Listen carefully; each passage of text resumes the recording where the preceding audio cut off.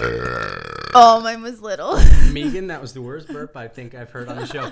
Hello, everybody, and welcome to Chatting Between Takes. It's Wednesday evening for us, and welcome whatever time you're listening. I'm Sean Benson, and my co-host... Emily. By the way, my burp was the first one. Quality. And we have today with us Megan Hutchings. Hutchings. Am I saying that right? Yeah. Megan Hutchings. Megan Hutchings, phenomenal actress, wonderful friend of ours. And, the other night we were out for pizza, and, I was eating pizza and drinks, and we just couldn't stop talking, and I thought, well Megan, you just have to come pizza? over. You had a burger. Yeah. I just Pizza with just fries. Going out equals pizza for me. So okay, I didn't have pizza, but we were out sitting and we just couldn't stop talking. And that's one of those, we got to get Megan in and do the podcast. So thanks for coming over. Appreciate it. Thanks for having me over. How was the gardener? I left my house at 5. I was supposed to be here at 6. I left my house at 4:30 and I got here 6:10, 10 minutes late. Wow. And how far away would that be on a Sunday morning? 40 minutes. 40 minutes. Yeah. Nice stuff. So you live not in Toronto. In suburbia. In suburbia, in Whitby. Oshawa, but I say Whitby. Is Whitby better than Oshawa on Yeah. the GTA scale? Yeah. I'm new to this, what is the scale? Toronto's on top, and then what? It goes Toronto, Scarborough, Pickering. Wait, you're telling me the Ajax, Scarborough's Whitby. second? I mean not on in the direction. socially, Social scale. would it be like You don't want Toronto, a geography Oakville, lesson? Mississauga? Would those be the top 3? I don't know. Okay, Oshawa, do you ever listen to The Edge? Yes. They always make fun of Oshawa. So Right. it's like the Schwa. It's like a dirty, I think it's one of the cocaine capitals of Ontario. Hot. My Hot. small town was the meth capital. It was? Yeah, apparently. After I left, there was a big Now, report. are these per capita or are these just actually I don't there's know. more meth being done in Listowel than in Guelph? I don't know. I think it had something to do with meth labs. Do you know what I did learn about Oshawa, though, is that everyone thinks it's so dirty, but the reason is because it's the only, there's a women's shelter, a homeless shelter, and a methadone clinic. It's the only town from Toronto to Ottawa. Really? Oh, wow. So that's So these why. are good things. Exactly. Absolutely. Yeah. It's like, yeah. I love that stuff. Yeah. So that, I feel like makes it a So it's it's a sort better of like place. snobbery. It's a for caring recovery. City. So have we figured out the ranking yet? I'm not from Toronto, so I always guessed it was Toronto, Oakville, because it's No, I'm Oakville's from number Oakville. one. Oakville's number one. more than Toronto. Well, it Yeah. depends on what you want to do. Oakville's- Would you really rather live in Oakville, though? People from Middle America don't even know where Oakville is. Therefore, it can't be better than Toronto. Well, what's better, though? What are we talking Well, about? What do you want? Weren't we talking about snobbery? Oh, Well, kind of. No, it's more like if you just being a, young person, would you rather live in Scarborough or would you you'd rather wanna live live in in Toronto. Oshawa? Well, exactly, because now then what's second? If you were from Mississauga, would you lie and say you were from Oakville? Because you know how you were lying. or if you're from Anyway. Streetsville, Shea That's what we're getting at. Well, that's She's kind a of liar. totally. Yeah. You're not even from Oshawa. So It's nothing to even do worse. with What's worse than Oshawa? What would be next one down? Scarborough? I mean, I've been Oshawa, out to Scarborough a bit. It depends where on does we are there, too. Ajax lie on this spectrum? Ajax? Ajax? I don't even know. I mean, I actually sold a 1979 Firebird to a guy from Ajax. It was nice out there. Guy had a good place, and the garage was nice, and he paid me cash. Every town has its pros and Cash. its cons. So do you think when you grow up, do you want to live in a city or a suburbia or a town or the country? And when I grow up Yeah. and I have the choice, Wonder Yeah, where I want do to you live find when I grow up. Yeah, do you see yourself settling in a country home? if I had great if I had the question. financial freedom and the life that I wanted, and then I want to add an addendum to this question, so go Okay. ahead with that, what Em just asked. Okay, I would love to live on maybe a ranch or a farm outside of the city Right. Yeah. with animals. I feel very much the same because, but if we're talking financial means, Yeah. then like a condo in Toronto, or not even a condo, but like a rad place, and then a killer farmhouse, Right. That's got like a studio and If we had the financial, to have both, of course. What about without the financial? So your acting's going well, but it's not going ranch and town. You know what I'm saying? You're 35 years old. You're acting nicely, but you're not loaded. You're a working actor. You're a working actor. Yeah. Yeah. Do you want to be in Toronto? Do you want to be in the country? Do you want to be in LA? Do you want to be in LA. Do you want to be in Nashville? Oh, Nashville sounds nice, but I've never been to Nashville. We've never been No. either. We planned a road trip and got waylaid. I don't know. I'm going back to LA Friday morning. So the happiest time I've had in LA was living in the Palisades, which was close to It's Malibu, which gorgeous was there. outside of everything. Gorgeous. Yeah, we went to a wedding there, and it was super nice. I love the Palisades. For me, the Palisades Yeah. is one of those places that's, you get kind of a lot of the benefits of Malibu. Yeah. You just don't have to take that hike up the PCH, Yeah. which, every person I know who moves to LA thinks they want to live in Malibu or Topanga at one point. Because you drive past, down Topanga, you see the market there with the hippies still living there, and The the hippies peace made sign. my dream catcher in Topanga. There you go, right? Yeah. So $135 one. we didn't have to. Don't tell everyone how much I Wait a paid. minute. Are you trying to say hippies have cashed in? Yeah. It's, No! it's a beautiful dream catcher. Damn you, That hippies. shirt they ripped up must have been expensive. But this is why no one ends up going to the beach after they're in Los Angeles for a I month. haven't been to the beach in so long. That's what I'm talking about. Yeah. We went last time we went down. We stayed on Venice Beach for the first time. For all the time I lived there, I ended up not going to the beach after the first few months. Yeah. And then we went, and it was like a vacation. I couldn't believe it. And then I got a friend who's going to live downtown. Oh. Downtown. I don't know much about downtown. I hear people That's talk why bad. he likes it. But people talk bad about it, but I've been there and it's kind of cool. It's neat. When my boss and I used to go down to do buying for the store I was working Yeah. at, and all the fashion district is downtown. So that was my first Yeah. dose of LA, and I kept hearing downtown LA isn't really LA, and I was so confused. But now I get it that I've seen more. But I like it in its own special way, and it's really artsy. It's and there's, very artsy. Yeah, there's Well, lots I of think- things up and coming. Downtown, I used to buy heroin at 5th and Broadway or 7th and San Julian, in daylight. You could just look at the guy, and it was never the same guy. It was a different guy every time, but it was the guy. And it's just pretty obvious by how he's standing or what Yeah, he's it's doing. still super sketch. You go down the I wrong think that's turn, changed a and little, though. it's pretty. There are some strips that we There would walk are, by, yeah. and it is like. And I'm such an idiot. I went to a birthday party there in October, but we went down the street and it was late at night and it was all the garage doors. I was like, why is there so many storage units here? Megan, you're an idiot. That's the people don't break into the storefronts. Blonde Yeah. moment. Yeah.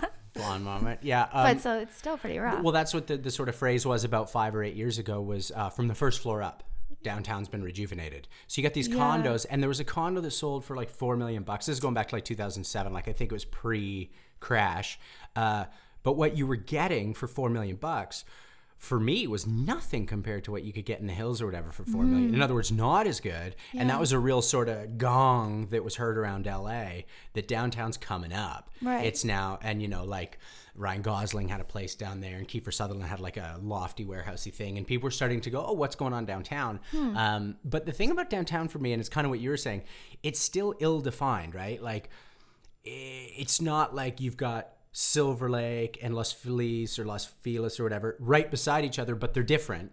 Downtown's still Yeah. just downtown. And I don't. in, I 5 wouldn't know years- which Exactly. streets or what area is. It'll be safe. determined I'm Sure, sure someone soon. does, but maybe we just and haven't done that. Angelino. Do you have your Facebook going for Do I have Megan? my Facebook going? I do, actually. We got the Okay, post. Let's cool. see who wants to write in with some questiones.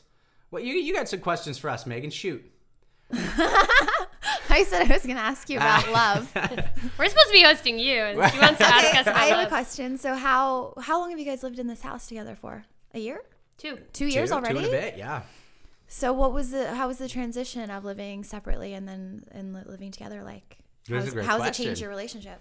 Yeah, I had lived alone previous to this, and I had an apartment on College right downtown. It was I would say 250 square feet. The whole for real. apartment was less than this space we're in. Right. Fully Oh, less. wait, less and than half. could bang your head on the ceiling. Not quite, but But I loved it, and It it was was fantastic. the first thing I could afford on my own, and I made it really cute on my own. So I really loved it and enjoyed the time.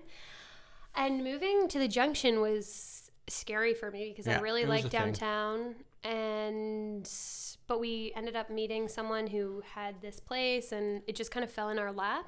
And at first it was like, Had whoa. you guys been discussing living together? Yeah. Well, so this was the previous to good this? thing. So Okay. I had lived, you came out and did Yeah. the headshots up at Vaughan Road, which was when I was moving back. It was actually my mom who beautifully said to me, as I was looking for the perfect place in like the perfect neighborhood, and I couldn't find it for the rent I wanted and to be able to shoot photos in it, she said, just get somewhere for now. It doesn't have to be forever. Yeah. It doesn't even have to be for a year, although it probably will be. So I got that place and I loved it. It had the great front Yeah, room you for loved it shooting. there. Loved that place. Yeah. And we loved hanging out there together. I also loved going to her apartment too. It was working.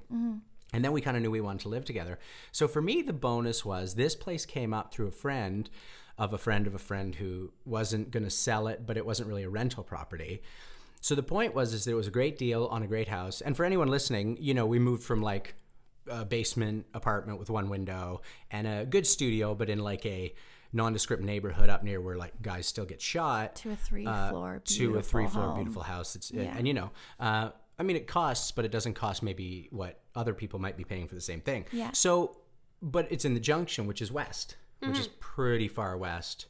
And you really liked Little Italy. Yeah, I really like downtown. So I was nervous, but having a bike, I bike downtown in like 20 minutes, and I love this I love neighborhood. this It's neighborhood. fantastic. Yeah. Like the strip of Dundas West is so cool. Like we were out with Megan the other night at Indie Ale House, which is like my favorite. There's Cantina and there's a new Yeah. Italian restaurant. There's always like, it's very fresh and very new. Well, so this brings up an Feels new, interesting, like New like a York. sort of conversational question for me is when do you let good be good, right? Because the deeper question for me here is having an idea of what it is to either be an artist or be young or, be like for me, I'm always worried about settling into a 9-to-5 thing that might inhibit my like vibe or my heart or my gut.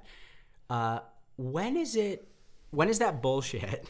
And it's just awesome to have a nice place in a great neighborhood where you sleep at night without sirens and there's no one smoking Totally. pot down through the vents at night. Yeah. Or when is that what you want? This has to been be a question I've been vibrantly- asking myself lately, because when I was a kid, I had in high school, I had such a clear picture of what Yeah. I wanted my life to be like. And it was extreme because I wanted to prove myself that I was going to become something that I wasn't. Like, I was raised in a small town. I wanted to live in a big city. Like, everything was kind of had to be opposite for me, Right. instead of a happy medium. And now looking back, I'm like, I wanted to be like, living in New York and being a hard ass and living in some small shitty apartment, which I still kind of want to do. And I've been like questioning whether or not to check in with yourself and be like, is this the life I want to be living, or was that just a fantasy, and to allow the organic process of how my life is forming and making 100%. choice after choice after choice, and then you go, okay, this is what it's looking like. But it is hard. I don't know. I don't think that you should question because you have a nice home or because you live in a nice neighborhood or because you're happy in your home environment that you're jeopardizing like your artist heart or Right. I don't think that you have to like live in sadness or torture or whatever to keep moving forward artistically. I Yeah, think I that's a think that takes misconception in our maturity, too. world. I think it is too. Yeah. I think it is too. If anything, like I don't think I didn't grow up in like a happy home ever or like a nice home with nice things. So I don't think it's wrong to want those things. Like when I walk in your guy's door, it's comfortable and it's homey. And like I said, there's a good vibe and that's important. You should, everyone should have that. They should have somewhere where they feel safe and supported. Well, so this and to it me- doesn't mean that your artistic heart is, Yeah, I Yeah. talk really openly about, not drinking or doing drugs anymore. Yeah. And part of that for me was exactly what you're talking about, was the fear that I would no longer be interesting, that I'd no longer have edge, and that I'd no longer create, you know? Right. Because it's pretty easy to get hammered and throw paint at a canvas. Now, is it good? I don't know. But you wake up and you have a painting and you're like, what the fuck? Like, Yeah. I wrote a drunken novel and Right. it's awful. But I wrote a novel and believe me, sitting drunk at my keyboard, I really felt like vibrant. Yeah. There's nothing to it. There's no story. It's not interesting. Yeah. Now, since I've gotten financially secure and also day to day pretty good, some days are Yeah. better than others, I've actually created so much more shit. I take photos or create or write movies with you guys and direct stuff. And all of a sudden my art has bizarrely flourished when I got rid of all those pseudo artistic behaviors. I agree, because I think I have felt like fearful in the past that like if I resolve this issue, then like I'm not going to be able to draw on it anymore, and then it's going to be gone, and then like I'm not going to be able to use that, and I need that to tap into. But I don't think that's true. I think the healthier we are in our personal life, the better we'll do in our artistic world. Yeah. Because otherwise you drowned in your personal life and you can't do anything. I think so too. And I think there's almost like a functioning like moodaholic, right? Like you can get by on it for a while. And for a while, exactly. And it can be like really great for a while. Including dating wise, you know, like you can date dramatically for a good while, either a bunch of people or one person. Yeah. But eventually, is that the... We've talked about this before, that I think we mistake drama and excitement for passion. Oh, yeah. That like, oh my God, this person's so interesting, and they bring out all this like sides of me and rah, rah, rah, rah, rah. But like it gets exhausting, and then you just want some stability and normalcy. Yeah. Yeah, I mean, in terms of our living together, you know, we'll like the other night, Em followed me around the house while I had the guitar and I was kind of half cooking. And it was just to write one line of a song. It's like, let's write this line of a song. Now, for me, that's like my guts go weird when I'm challenged. And it's not a challenge from her, but that's just my weird kid makeup where it's like, what? I have to win this, or like, you know, and I weird, but we sit with it. Challenged in terms of like writing the song? Yeah. Even if I'm alone, I have that feeling of like, you know, I'm putting myself on a spot. Yeah. And the point though is that I'd way rather that we walk around the house and hurt to find a lyric than hurt because I've decided that she's wronged me by, I don't know what, I don't even know what, some guy he did a play with being like nice or something like. Yeah. Right. But for me, so this is a good question, because Em sometimes asks me why I'm not really jealous. Yeah. There's no answer other than time. Yeah. Because I used to be a super jealous guy. It wasn't a good thing. It never panned out, and I was never right. I was jealous of mistakes. Yeah. But if she's like, why aren't you jealous anymore? Just because I got older and I kind of got bored of my own thoughts that were always wrong.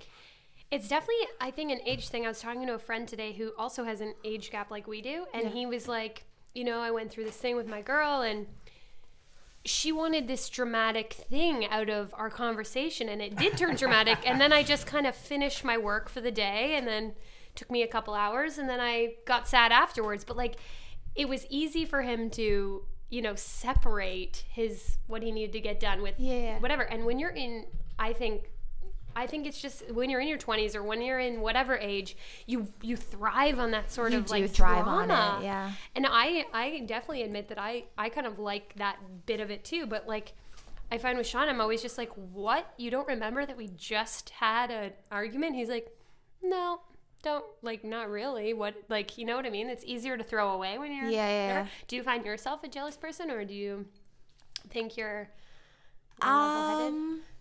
Well, I haven't been in a relationship for a long time. Right. Really? Like, not even like a relationship? Like, even if it's dating?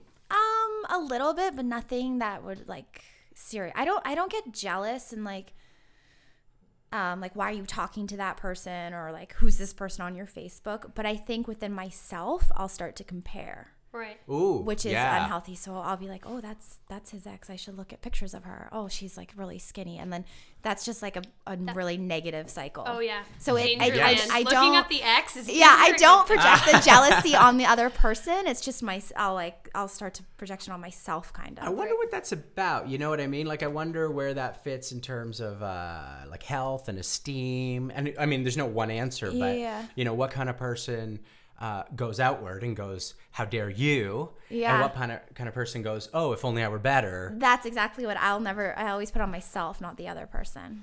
Yeah, I definitely have become, and it's one of these things where, you know, I talk a lot about like health on the podcast, I mean, and in life I talk about it as well, but, you know, just like therapeutic, like whether you actually go to a therapist, like getting in touch with your subconscious, so you're not just running riot at the hand of habitual crap, whatever. So, you know, that's where my jealousy used to come from. These days, as healthy as I think I'm getting, Like last night, I woke up at 4 a.m. and just lay awake for an hour. Now, there's no way I'm not aware that I'm turning 40. There's no way I'm not aware of, I don't know, a ton of stuff that you're going to go to LA. Emily's going to go to LA for, a while to go. And it's such a beautiful thing. Like, we fight hard to have a relationship where, that kind of stuff works, and I'll go down for Valentine's Day. But there's no way I'm not aware of these things. Of course, and that's that whole blind spot idea. And that, for me, again, is where, like, I'm not checking out M's exes or what guy she's making out with in some new commercial online. I have no interest in it. I don't care. But I'm sure I care somewhere. Yeah. You know what I mean? Yeah. Yeah, you have to put all the information somewhere, and it's like where you store it and when that stuff comes up. I do this thing with I go to therapy every week, but she talks about, like, when you go into that place of, like, I'm not good enough, or I'm not this enough, or I'm not that enough, like, where's the evidence supporting these statements? Ooh, and I like usually that. there's no evidence that you're not good enough or you're not smart enough. It's a story that you're telling yourself. Yeah. I want to fire my agent about once a month. And my career, since I got healthy and since I moved back to Toronto, has only gotten better every year. Right. I've shot more stuff, put more money in the bank, and also on a non-specific level, like, grown my community of people like yourself who I'm, like, friends with and who want to hang out with me or us.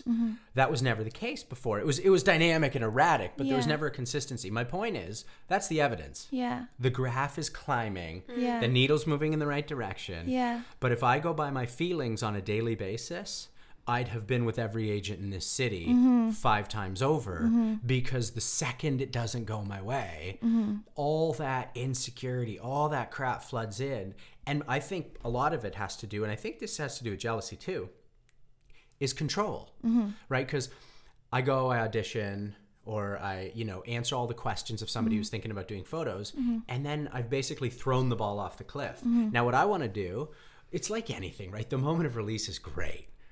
Like when you sit with someone and you break up with them, but it's like that good breakup. Yeah. And it's like, oh, this is so healthy. I feel so good about this. Well, of course, you're in the room with them still. Yeah. You haven't left them. You may Yeah. as well be talking about where you're going for dinner that night if you pull the camera back and turn the volume down. Yeah. It's 2 weeks later That when is- you feel like texting that person or calling Yeah. them. The proof is, are you broken up or aren't you? Yeah. And are you willing to sit with the pain or aren't you? Yeah. And for me, that's the insanity of having no idea what those little things inside me that are biting me. And again, like, it's just one of those things where the evidence, I'm just hanging on to what you just said. Yeah. Look at the evidence. And by the way, I think the corollary is, if I think I'm really funny, but no one's ever laughed, then I'm probably not funny. So the evidence the other Yeah. way can sometimes help me, Yeah. hey, maybe that's not for you. Yeah. If you keep trying to get into med school, but you've never done well on an MCAT, Yeah. figure out what else you might like and make a shift. Exactly. Yeah. I was just sorry. You looked at me like I had a thought, which I was thinking. Sometimes but I confuse I wasn't ready your to say it prettiness yet. with a thought. No, And the last thing shut I want up. you to do is get wrinkles by thinking too much. Yeah, no, I was just thinking about the idea, like how much goodness can be washed away with like one negative thought. It's like a whole month of amazingness, and Oh, then yeah. someone catches you on the wrong day. They're like, Always. "How was your holidays and New Year's?" And you're just like, "Did I even have one?" Like, man, like just dark shit can Yeah. come up in one single moment. It can, and it can change your entire day around. Yeah. Where's it come from for you? What triggers you? What triggers me? I think my parents are big triggers. Mm-hmm. If they're not happy, I feel like I can't be happy until they are. Right. Which I think is something a lot of adults struggle with. Yeah, I'm going through that right now. Yeah, we talked about this. Yeah. That if my dad, my dad is a recovering addict, alcoholic. So if he relapses or he is having a bad day, then I'm instantly, oh my God, is he using again? And I'm not gonna be able to go back to LA, and I'm gonna have to get him into some treatment again, and blah blah blah blah blah. And like these stories that circle so fast that already I'm like, better cancel my flight. That's Yeah. in 3 days. Yeah. But really, he might just be having a bad day of his own and is not using and is gonna be fine in an hour. Totally. But I've already like taken all these steps towards my life is ruined. Yeah, totally. It's like the fear of what you might have to give up, or like for me, it's like the fear that something may happen. I like meditate on it for days, and it's not even happening. There's nothing even remotely like it happening, but I go over all and my over worst and fears over. have never come true. Yeah. No. They just don't come true. And most of my hopes don't come true either. Yeah. You know, and I made this thing up once, and it's not like whatever, but the size of my pain is the distance between my fantasy and reality. Yeah. Including in the positive. Because if I'm sitting there thinking, yeah, I'm this successful TV lead actor, but I'm actually just 32 years old. I haven't been on set in a year, and I haven't opened my mail in 6 months, and there's dishes in the sink that are growing mold. As soon as I look up at that, now the chance of me cleaning it's even less because of the depression and pain at the difference, you know, because I got fired from that last show 2 years earlier. Yeah. Versus, okay, doesn't mean I'm not capable of those things. Doesn't mean I don't have the heart for them. But right now I'm on my back. I'm down and out. Yeah. And if I don't clean this apartment, I'm fucked. Now that for me was like a literal thing that happened. It was also a long process. That apartment, it's not the montage in the movie where it got cleaned in a day. It got cleaned over months and months and months. This is something, by the way, to the listener, if I can impart this idea. Now, again, we're talking about some sort of specific and I think somewhat, not necessarily that deep, but like the real stuff, right? Like personal health and that. Self-work, self-love. These Just the hardest montages in movies, they make like a year's work happen in a day or a week, right? Like, am I right about this? But it's like you don't get in shape and dust off the cobwebs in 2 weeks of doing sit-ups and pushing a wheelbarrow. Get it in 30 seconds of a really amazing song. You're like, do, do, do, do. All of a sudden, they're just like ready to kick ass. So you're a gym rat now, Emily. No. What are you talking about? No, I'm saying you are. Yeah, but I'm not a gym rat. You're kind of a gym rat. I have started going to the gym for the first time in my life. We got her hooked. I used to hate it, and never be able to go, but now I like it.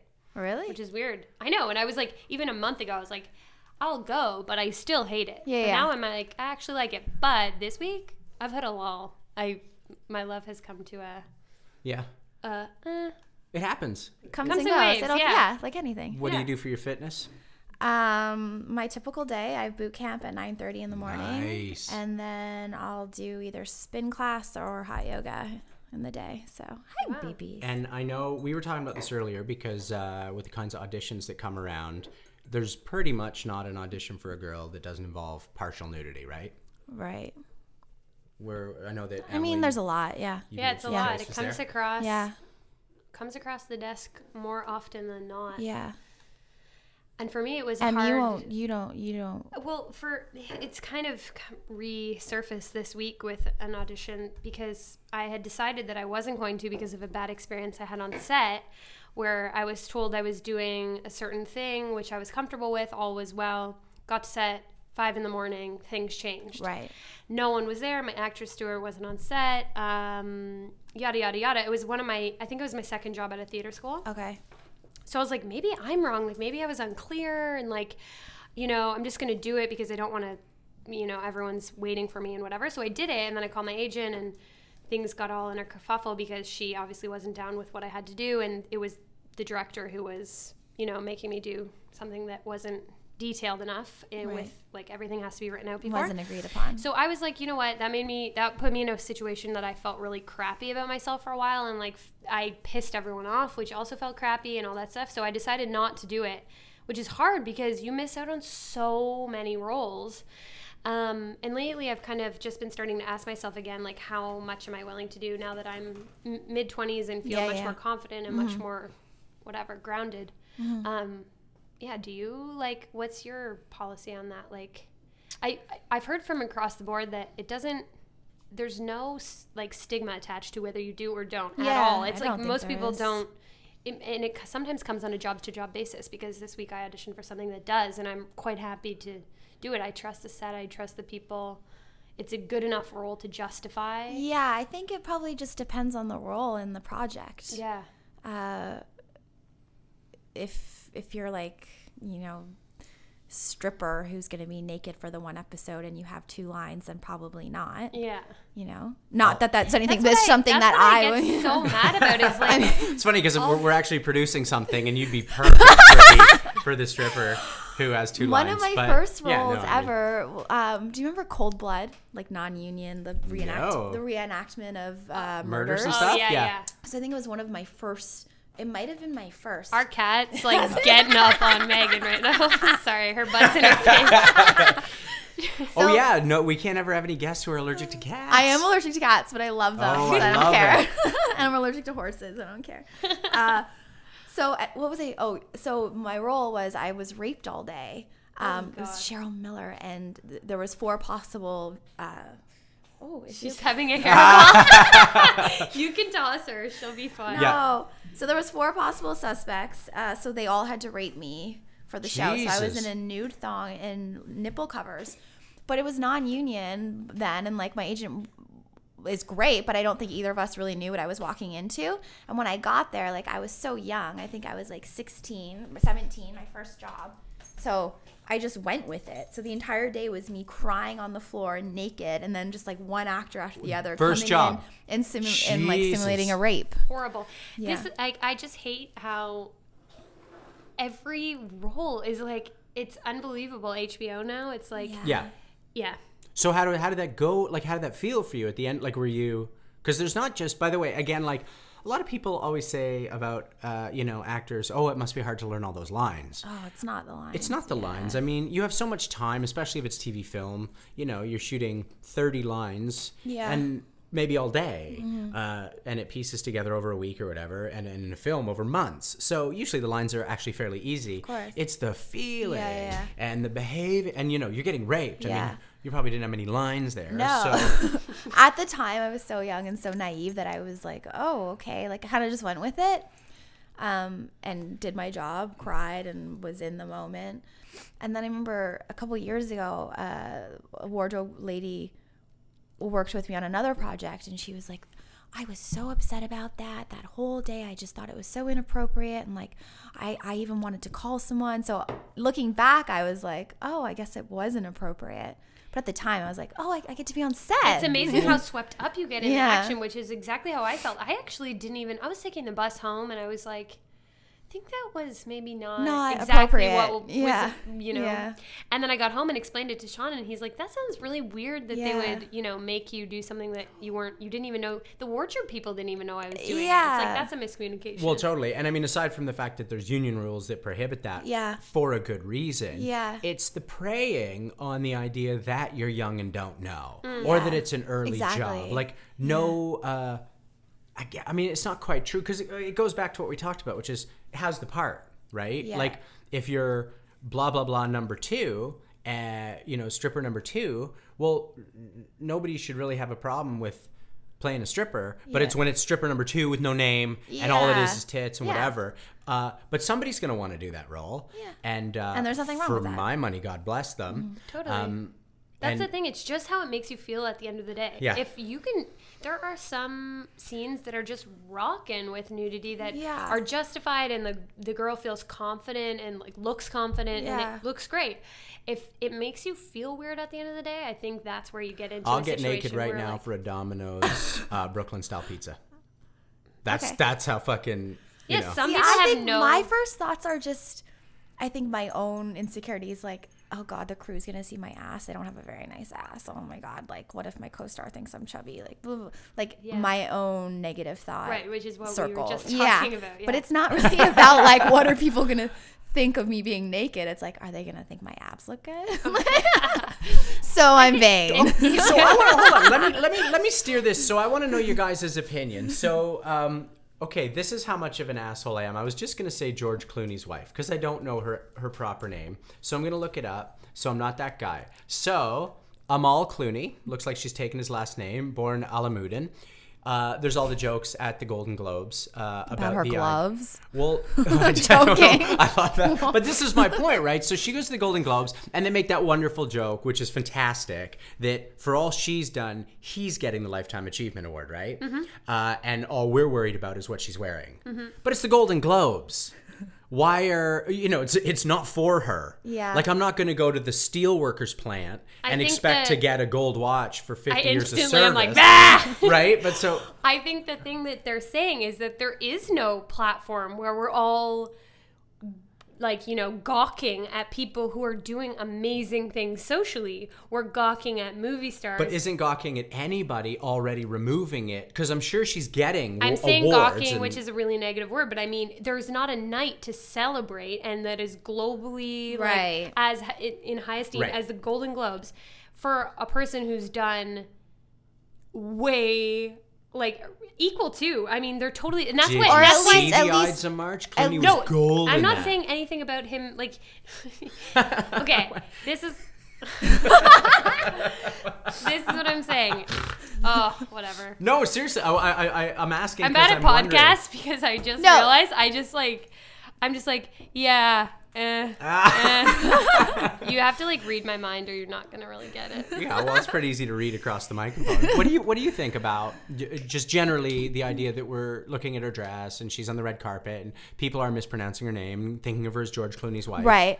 I don't know what I think about her specifically, but I do think that if you are a celebrity or a person with a voice, that you really should use your voice to make a difference and try to make a better world. Which, by the way, is an interesting one because George Clooney does do that. Which is he's and I- never And I think everyone not was been that laughing guy. and was with it, Oh, absolutely. including Yeah. George Clooney, Absolutely. Yeah. because Yeah. of the fact that they were just using this perfect platform to compare our Right. worlds. It's nothing about the Golden Globes. It's nothing about that night in particular commenting on what she's wearing. That's to be expected You know, at I the think Golden you're totally Globes. right. she's not known yet or whatever, but now that she is, maybe now that her voice is going to be heard by more, that we'll hear more about her and the good things that she's doing because she's George Well, Clooney's and- wife. But whatever, And at least water people are seeks gonna its know. own level because Yeah. George Clooney's never not used his platform. Exactly. Every interview Yeah. he discusses politics, and Yeah. and people make fun of him for it, and who cares? Because he's doing the very No, thing you're but talking the about. thing that they're saying is people are stupid because they don't know who she is because they don't care about people who are doing good, like making good Exactly. changes in the So world. if They they're only care about if the she superficial, if which she the is whole getting argument. awards for all the good things she's doing, it the average citizen isn't hearing about it because Exactly. it's not being televised or it's not public. So what do we think of that? That's what I think is a tricky situation because the general public doesn't really, it's not inspiring, but I think it's the way we set up our social system and our media and Right. all those things. We can give the people more news about those people and celebrate them and make them celebrities. I think also if we wanted to. celebrities, as much as they want to be like humble and not put it all out there, like I never knew that Keanu Reeves did a ton of charity and gave a ton of money to good causes, and those are things that I want to know. And it's because he Right. probably wants to be a humble person and like, I'm just doing what I should be doing. By the way, little plug here because I'm such a massive Keanu fan. I've even mentioned him on other podcasts. Have you? I've loved him since before Speed, since before basically Point Break, but all his stuff like The River's Edge and Bill and Ted's and all that stuff.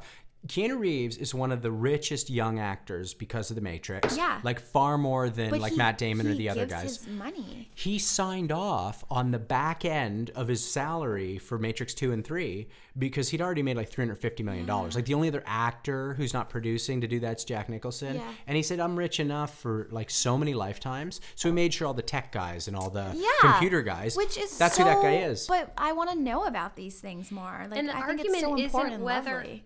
I just feel like we're still missing the argument of what they're saying is like not whether celebrities are like whether we know about the good things that famous people are doing, But it's that we just- know yeah. people who aren't famous who are doing amazing things. I think yeah. Facebook is good for that reason. That I feel like I get to read a lot of articles and see a lot of Yeah, I do short. think it's kind of changed. Like Yeah, people are sharing a lot of positive yeah, the unsung hero kind of videos yeah, and yeah. Well, that's what's everyday interesting people about who are- Facebook is so I've talked about this too, the idea that we're very fractured, right? Mm-hmm. So nobody has a shared experience. So if it's the 80s, Mm-hmm. you're all either opening the Globe and Mail, the Toronto Star. There was no National Post Mm-hmm. even then. So everybody's kind of getting the same news. Mm-hmm. And now, God bless FB, it's the news feed. You're choosing your news. I'm choosing Yeah. mine. She's choosing hers. So that's really all of a sudden fragmented, so Mm-hmm. Yeah. we're not all getting the same story or hearing about the same people. So it's tougher for any one, let's say, humanitarian. And by the way, as we all know from our industry, it's tougher even to just be a famous actor. I mean, Yeah. with 90 channels instead of 3, Yeah. your show might get 300,000 viewers instead of, my first show got 1 million viewers. Right. And that we ended up getting canceled after 2 seasons when it hit like 700,000. Right. And then below that, it was cancel time. that would be a successful show right now because of all the other platforms and ways to watch shows.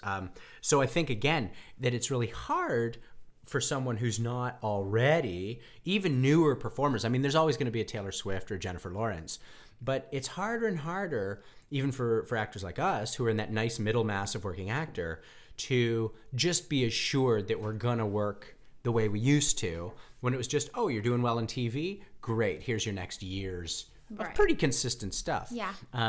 So I'm sort of relating that to the idea that I don't know what humanitarians are doing, but I don't care. Totally. I have a question for you based on that. How do you think the term celebrity has changed from, let's say, the 40s, 50s to now to, are we caring more about celebrities? Are we caring less because we are getting we know so much about their lives now that there's almost a weird connection to them that has never happened before? I feel like personally, I know Taylor Swift.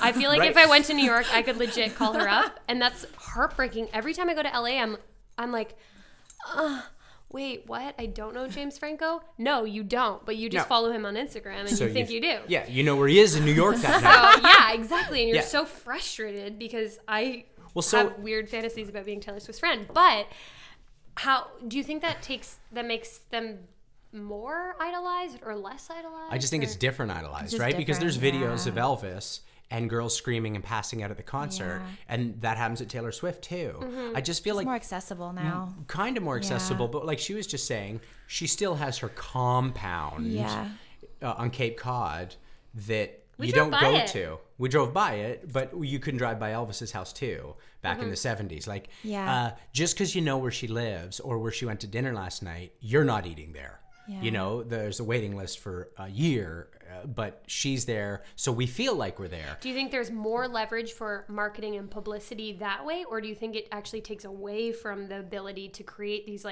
George Clooney-esque?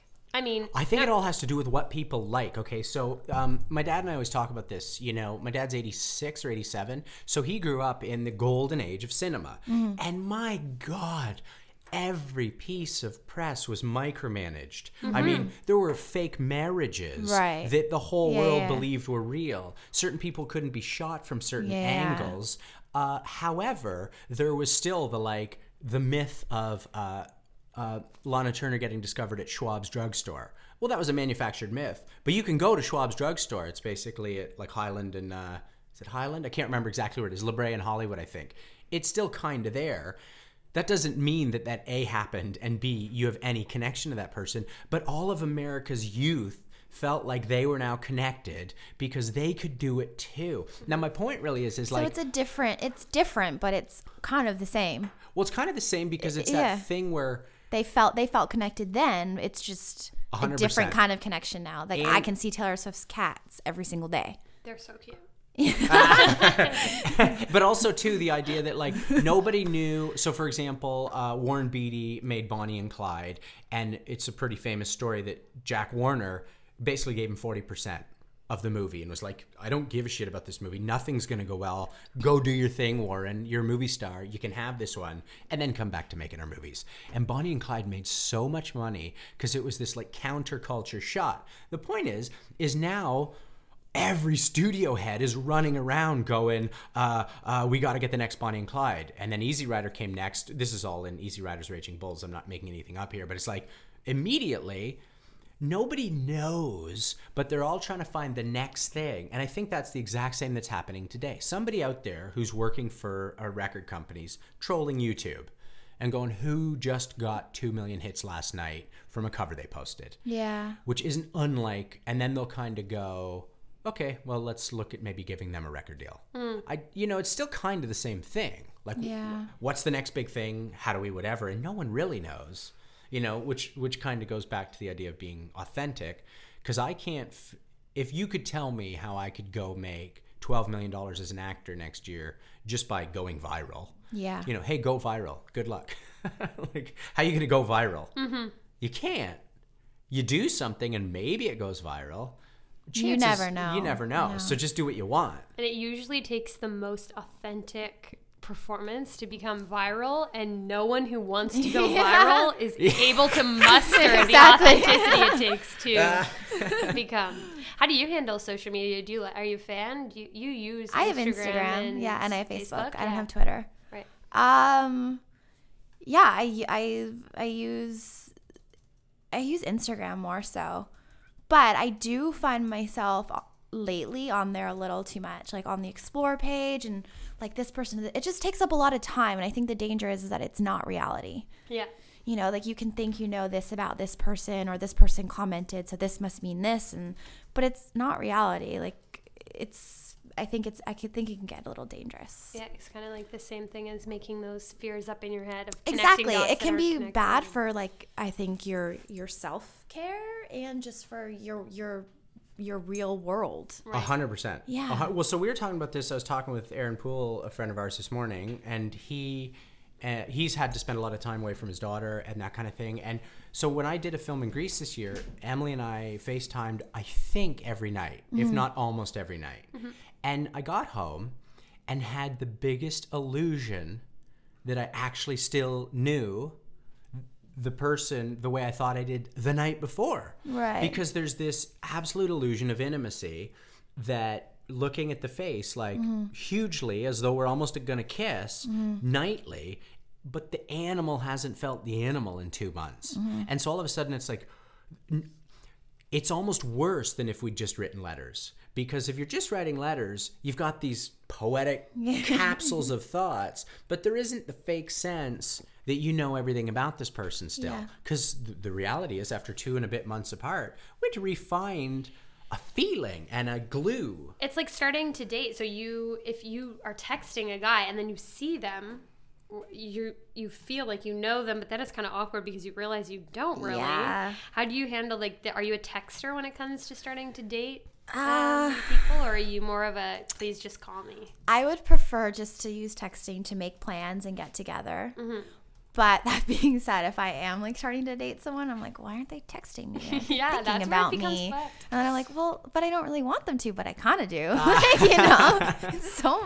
How many times a year I'm asked, like, do you think I should text him back or just wait a bit? Oh my God. Like, it's just like the timing of the text message is everything. I feel like there's a language within texting, and then there's a language but again, it's what the so time dangerous because it's not reality. Like, I'm like, oh, you put an exclamation mark there. What does that mean? Oh, yeah. But who gives a fuck? Because we're not actually communicating. Period means he's pissed. Yeah. That means end of conversation. He's only using the word you, not Y-O-U. So he must not really care about this text. Like, it's so fucked up. Oh, yeah. Or it's like 9 in the morning. Oh my God. And the first thing he thought of, it's like, maybe not. Maybe he has a girl sleeping beside him right now. Like, well, that's the crazy know. part, right? Is that A, maybe, but if you're not committed, who cares? And B, that's the whole picture of it. Because I haven't done a lot of dating when texting showed up. Yeah. It just kind of. You were a texter. Well, that's part of why we. No, that's actually part of why we connected pretty easily. Yeah. Is because I know for myself, I actually never sat around thinking about texting you. Yeah, I kind of just followed impulse, and maybe it's because I'm a bit older, so I never.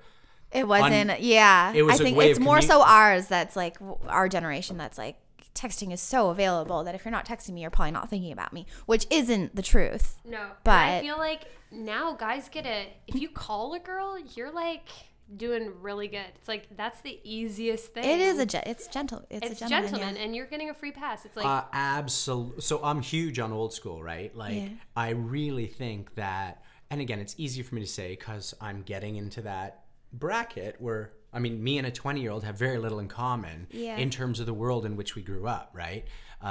So that becomes even me and a 25 or 30-year-old, there's still post-digital. That 20-year-old has never not known like cell phones or what I would call like free uploading of the internet or being at home in front of your computer when you're 12. Like, you know, porn aside, I'd have never left the house if I, you know, had a computer at that age that was connected to all these people. And aside from all these like supposed things like narcissism that gets promoted through all this stuff, which obviously it does because you're creating an avatar of yourself. And then that's basically what, like, narcissists in the myth is someone who's looking at himself and his whole concept of self is evaluated. Oh, hey, we got some questions. Katie Boland, who's going to be a future guest here, says, Megan, if you weren't an actress, what would you do? Yeah. What is your most cherished memory, and what's your pet peeve? Nice question. Katie Boland. Oh, by the way, you should not get bangs. Oh, okay. Katie Boland, don't get bangs. Sorry, I just saw her. Katie, I don't know. I think we've met officially, but not officially. Right. But every female that I know that knows Katie talks about you. Is she listening? I guess Katie so positively, and says she's such a girl's girl that like is supportive and loving towards other females, and I think that's so important. Absolutely. She is. She really Absolutely. is. Yeah. So. I met her only a few times, and I feel like I think that's like so important, not to compete and put each other down, but just to send love to each other. 100%. So, what would you do if you weren't an actress? Fuck, I don't have a plan B. Good for you. Everyone always says I should be a vet. So I guess I'm not smart enough to be a fucking vet. Yes, you are. But I always see your dog pictures, and I'm like, I want to. Yeah, I was something with animals, or maybe. Were you not good in school? Did you not? I was, but what are you talking about? There's no way you weren't smart enough to be a vet. No, but science and math weren't your forte. Yeah, so. Okay. Oh yeah, what's your most cherished memory? Cherished memory. Oh, okay. I remember. Well, I guess this is the first thing that came to mind. So I don't know if it's the most, but it came to my mind. So, I was living. My parents sent me away to live in Ottawa when I was 6 while they were divorcing, and I was really close with my dad. And I used to go on the school bus with my aunt and drive all the kids to work. And my dad drove a red Jimmy, and I hadn't seen him for a year. So I remember we were all getting on the school bus. And I saw this red Jimmy, and I missed my dad so much. And I was like, well, it can't possibly be him because he's at home. And then he came like running up to the bus, and I was like 6, and I hadn't seen him for so long. And I was just like, my heart, I was so happy. That's adorable. That's such a great memory. And then what's your pet peeve? My pet peeve? I don't know. Okay, well, you know what? We'll come back to pet peeve. What's your pet peeve, Em? Yeah. Basketballs hitting you in the head. I will fucking kill someone who whips a basketball out of my head. I didn't know that about you. This is what I get. This is the best. You guys are learning more about each other again. I know, right? It's like the newlywed game. Christina Johnston, it might be too late. No, it isn't, because we're just about to wind down. But we're not there yet. Megan and Emily too, and I guess I'll answer. How do you feel about female roles in film and TV and the depth of character for most of the roles offered? We touched upon this a bit compared to the male counterparts. I think Maggie Gyllenhaal said it pretty well at the Golden Globes that everyone was saying there's strong roles, but there's also vulnerable, sexy, not sexy, and I think it's progressing more and more. Yeah, I think I love how much this subject has gotten attention over the last little while. Yeah. Me too. And I love girls like Hannah Cheesman who are just making their own stuff, rocking it out. Yeah. And I feel like it's cool to have strong feminine characters, and that's all we need for it to be cool, because the more the merrier. I've read for amazing roles this year that I'd be like, oh, that would be so badass, that'd be so sexy, that'd be so fun and strong to play. And there's also a ton that are stupid, but there's stupid male roles too. Yeah, totally. So I hope that it's changing. You know, it's interesting for me because, I mean, on one hand, I mean, I often slag off my mom's messages to me as a kid, you know, because some of them were pretty negative and harsh. But the one thing she fought so hard for, and, you know, even when she was a young professor in the 60s at the University of Guelph, I mean, put her job on the line to get proper maternity leave, or it was only in the 80s, partly because of her being so aggressive, that equal pay for equal women happened. Like, we got a pool. Why? Because they went, shit, we've been paying you like 70% for 15 years. So they got like a retroactive lump sum, like cool stuff, like that she was part of that I don't have to deal with. So she really insisted on this equality thing. I definitely think the default is that men are generally the leads or whatever, but I see it changing. And it's interesting because, I mean, I've only directed 2 things. One was a play, and it was just about 2 women. Yeah. That was it. And then the other thing was a film that we created, And the whole story is essentially M's character is the lead, Right. and the supporting lead, is it the guy, is it the other girl, Kelly McCormick or Brett Donahue? Who knows? The point, though, is that it was never a thought. And I don't even mean for me. I'm not trying to pat myself on the back. For anybody involved. No guy ever went, oh, you're doing a female script. Ever. No guy. It just never came up. And I think that's the point I'm trying to make. it's slowly becoming less and less of a question. Exactly, and our contemporaries are making it a huge issue. There's a lot of people talking about it. Olivia Wilde had that amazing interview, and there's been a ton of people speaking out for it. So I think it's starting to change, but obviously it's going to take a while for everything for it not to be a thought, for it not to just try to be trendy to have a strong female lead. Yeah. What's your most cherished memory, Em? I want to go back to that one.